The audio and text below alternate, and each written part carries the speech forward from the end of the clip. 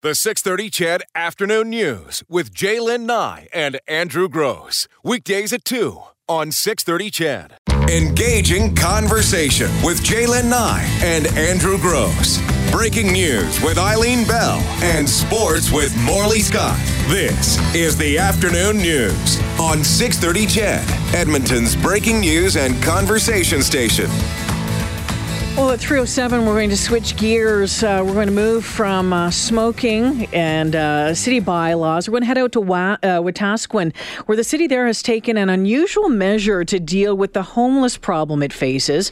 In an effort to help the vulnerable get out of the elements, it has installed 2 cattle shelters for people to use. Did you just say cattle shelter? Okay, with more, we're joined by City Manager Dave Burgess. Hi, Dave. Thanks for taking the time to talk to us. Hi. Glad to join you.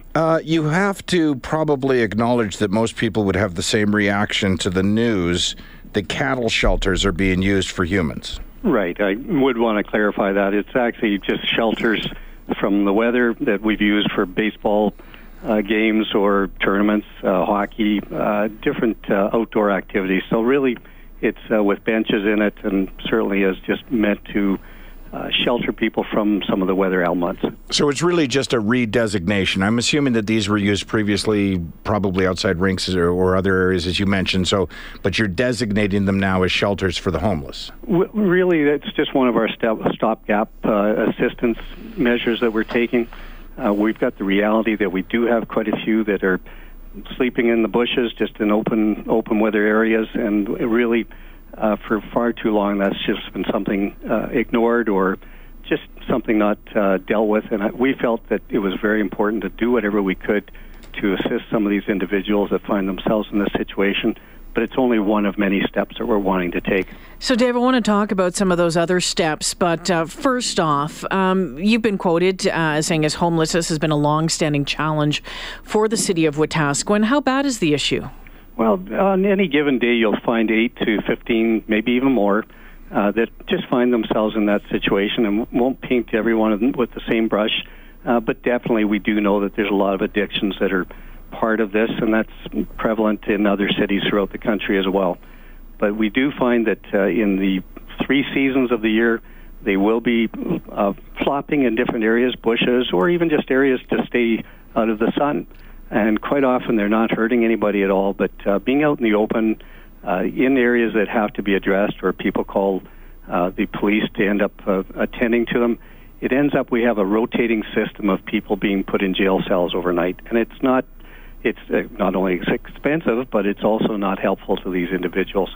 So we're trying to do things in a humane manner, be helpful, but definitely that's not a housing situation. It's just a shelter from the weather. We do have other steps in play where we're trying to get more permanent housing units or emergency shelter units along with community organizations, and that will follow. Okay, so I guess that is actually the million-dollar question. If it's a stopgap solution or a temporary solution, what's the final solution? What when you say you're making steps towards, what's the timeline? What's the solution? Are we talking about getting money from somewhere to put an actual homeless shelter up? Are we talking about just programs in order to get people off or out of being homeless? What's the final solution? Well, actually, it'll be a mixture of everything you just said there, but we are working with a group right now where we've dedicated funds and some arrangements with property that will help them assist them in purchasing a building and renovating that to provide assistance to these individuals on an emergency basis or even just on an assistant basis, and also add programs and outreach for those individuals. So it's not an easy fix, and we do know that from addictions that it's just not a switch that you flick. You have to really be thoughtful in what you can do to help these people. Some actually even choose to be outside and not be confined or controlled in a setting such as a hostel. So we have to try and help with whatever we can that will be an assistance there to their quality of life, and it's not something that we'd want to see as a permanent solution, but definitely on a day-to-day basis we try and help. So there isn't a designated shelter or homeless shelter in Wetaskiwin right now? No, there's not. We of course have outreach with food. Many people drop off clothes and water and food, and our staff do as well. In fact, even our community police officers have long done that, where they've dropped off pizza or other food just to try and work with the individuals that are just homeless. Dave, are these shelters being used for what they were intended for? I know there was a fellow that was quoted in the story that Global Television did yesterday, saying that the place is being used to gather and drink, that a lot of the people using the shelters aren't homeless. Have you documented any of that, or any of your staff documented that? Is there concern about that? Really, we have no way of proving one way or the other. We actually try and be thoughtful. We're not intrusive with the individuals that end up using those shelters or that area. We actually try and be respectful, and the RCMP and our community police officers are totally on board with that as well. So if we can have it where it's an assistance to the community, but also to these individuals, we're really not there to hassle them. We're trying to help. I watched it and I look at it, and it to me it looks bad. Well, sure, it looks bad with a blue tarp, and there's junk and yeah, it looks bad, but it's better than. Well, everyone keeps saying it's better than nothing, but. Well, I'll just add to that just maybe 50 yards away from that is the bush area, where you would find all that same mess and strewn product that, of course, you and I wouldn't want to live in, but it's a reality that they are, and it's open to the elements, very unhealthy for them. So if we can have them out of the heat or the rain or the snow, unfortunately snow too early this year, anything we can do to help. So we're actually adding to that. Even last night they just added a big drum from the two, our fire chief and the deputy fire chief took out a large drum for them to actually have a safer area to burn wood. People are dropping off wood and water and food. So it's not a perfect situation, but it's certainly much better than what they had even just 2 months ago. You know, I have to ask, Dave, it seems surprising to me, and it shouldn't, because we've had this conversation before about smaller municipalities like Wetaskiwin, where you hear that they have a homeless problem, and you think to yourself, how is that possible in a small town that you have a homeless problem? Where are these people from Wetaskiwin, people who moved to Wetaskiwin, were they pushed out of other municipalities and ended up in Wetaskiwin? Where did your problem start? Well, certainly we have neighboring areas that they do migrate from, and they'll go back to those areas usually during the winter months. But we've had people even from Saskatchewan that maybe know others and have migrated here, or just find themselves in transition, or find themselves here as they're moving elsewhere. So it's a variety of reasons. Quite often it'll be the same circumstances that will bring them to be outside like that and not wanting to actually go from to a home that they can reside in. A lot of it is addictions, and we definitely know that. It won't be all of them that way, but certainly we have some unhealthy lifestyles that are not by their choice. It's from the addiction, and we have to be respectful of that. Yeah, you know, if nothing else, and I get that you're doing, you know, what you can with what resources you have. If nothing else, believe it or not, I personally think this is going to bring more attention to the problem. Well, and that's good. Yeah, because as soon as you hear cattle shelters, a lot of people are going, there's got to be a better solution to that, not realizing the last circumstance was even worse than this. Yeah. Right, and I can tell you we have had great kudos from the public, but we've also had some pretty harsh criticism. I'll bet. And we knew that would come, and we're not afraid of that. I think the biggest criticism that we'd ever have is if we stood by and did nothing. Yep, fair. That's fair. That's a fair comment. Dave Burgess, the city manager in Wetaskiwin, joining us on the phone. Dave, I guess I'm curious, how long do you plan on keeping the shelter there for? And is there any talk about maybe like porta potties, anything like that? We're actually trying to secure one that would be, be able to sustain the area out there. That is our intention as well. We just keep adding things. We're even just small things like taking gravel out because now it's getting muddy. So there's all these things that you can't possibly think of everything at the start, but we're just adding to that. But no, we don't plan on leaving them out there in the winter months.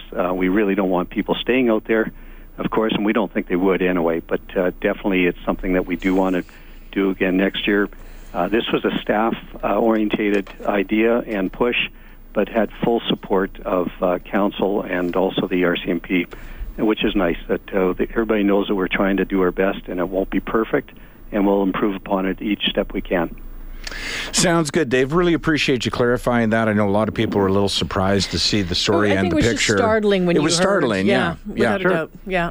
No, I was actually shocked when we went walking through the bush and saw the way that some of them were living and cohabitating there. It was even more disturbing. I'll bet it was. You know what? And we've seen that certainly in the River Valley here in Edmonton, in some of the little, they call them again little tent cities or whatever it is that it's here. It's startling on both ends. Dave, thank you so much for joining us. We really appreciate it this afternoon. Thanks for the call. All right, Dave Burgess out in Wetaskiwin, the city manager out there. Yeah, I know we're going to take. You know what? Yeah. If someone had just built that shelter and just called it a shelter and the word cattle, I think, and the livestock shelter or whatever, I Right. think that's what was so right. It just Yes, I pictured a wooden structure with hay on the ground. Well, it is a wooden structure with a blue tarp in front of it. That's pretty much all it is. Yeah. But as Dave had says, you built it right? Had you built it specifically that way, they were reallocating resources right. and saying that this is something that we already have. It provides some amount of shelter, and it's a stopgap. But yeah, I totally get it. It was shocking to read the story, though, originally. I know that we're going to take a break here. Yeah, we are. When we come back, do you want to talk about Ticketmaster? Could do. I had another idea, but Ticketmaster has got me fired up as well. All right.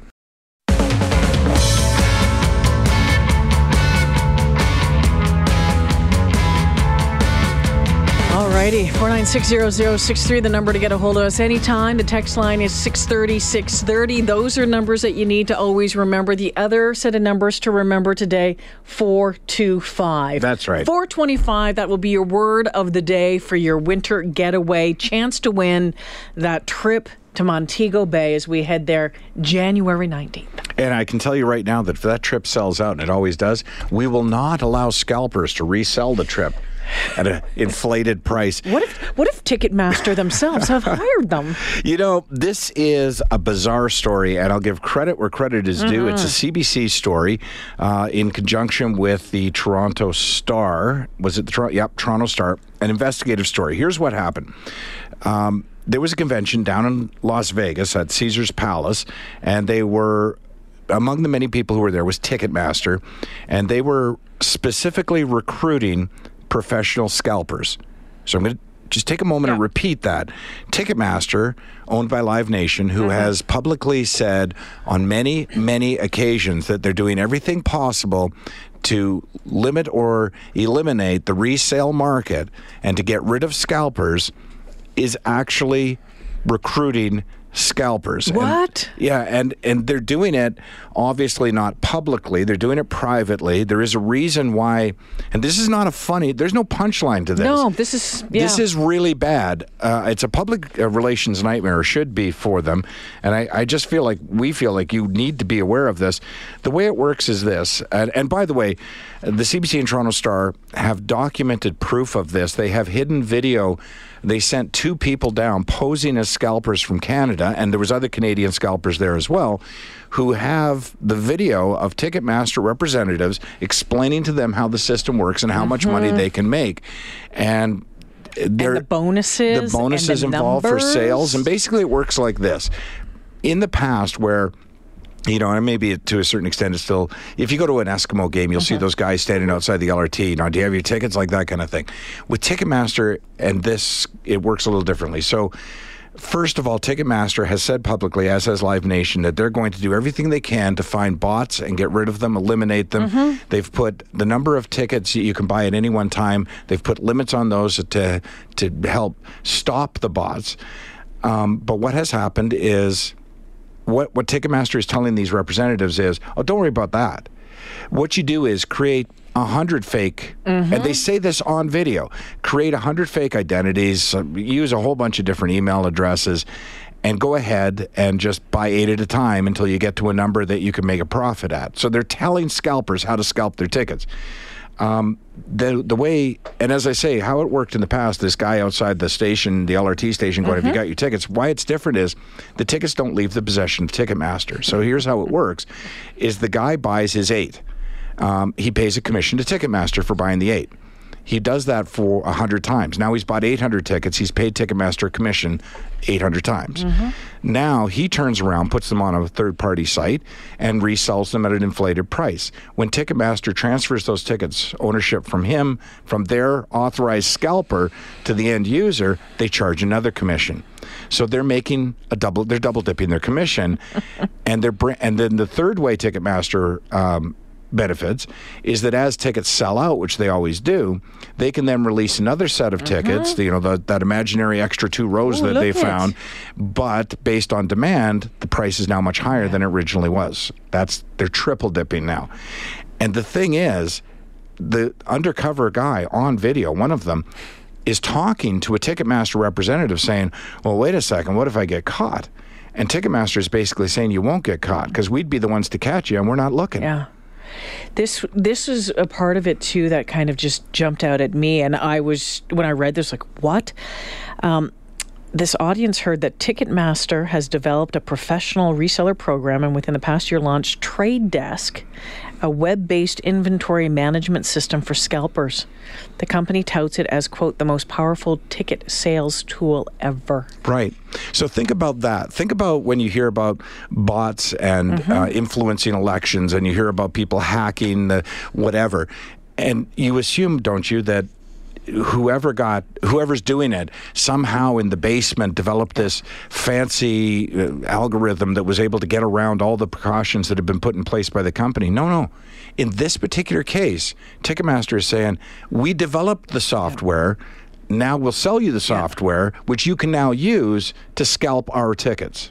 They actually have a reseller handbook. CBC News says it obtained a copy of Ticketmaster's official reseller handbook, which outlines all the fees that we were talking about. It also details Ticketmaster's reward systems. We talked about this. They have sales rewards. Yeah. As scalpers hit milestones such as 500,000 or 1 million in annual sales, Ticketmaster will knock a percentage point off its fees. 100 scalpers in North America, including a handful in Canada, are using this trade desk to move between a few thousand and several million tickets a year. That is so crazy. This guy said, I think our biggest broker right now, this was a quote, I think our biggest broker right now has probably grabbed around 5 million. Yeah. And, at one point he says... Ticketmaster has declined too. Of course they have. I will... At one point, the undercover reporter says, yeah, but what about that 8-ticket limit, right? And Ticketmaster not only tells him how to get around the 8-ticket limit, he almost embarrasses him, like, well, no, you can't make any money at 8 tickets. What you need to do is create a whole bunch of different accounts. It is crazy. And you know what? Just given the fact that we have believed all along that companies like Live Nation and Ticketmaster have been trying to battle bots, I think it's time to free some assets here. I think it's time for government to say, let's cease your business until we figure out, because you have lied to parliamentary committees. You have lied to the public. This has got to be illegal at some level. Coming up to the 3:30 news with Eileen Bell on the other side, we'll get an update on the Grey Cup Festival with Executive Director Dwayne Vino. The 6:30 CHED Afternoon News with Jaylen Nye and Andrew Gross. Weekdays at 2 on 6:30 CHED.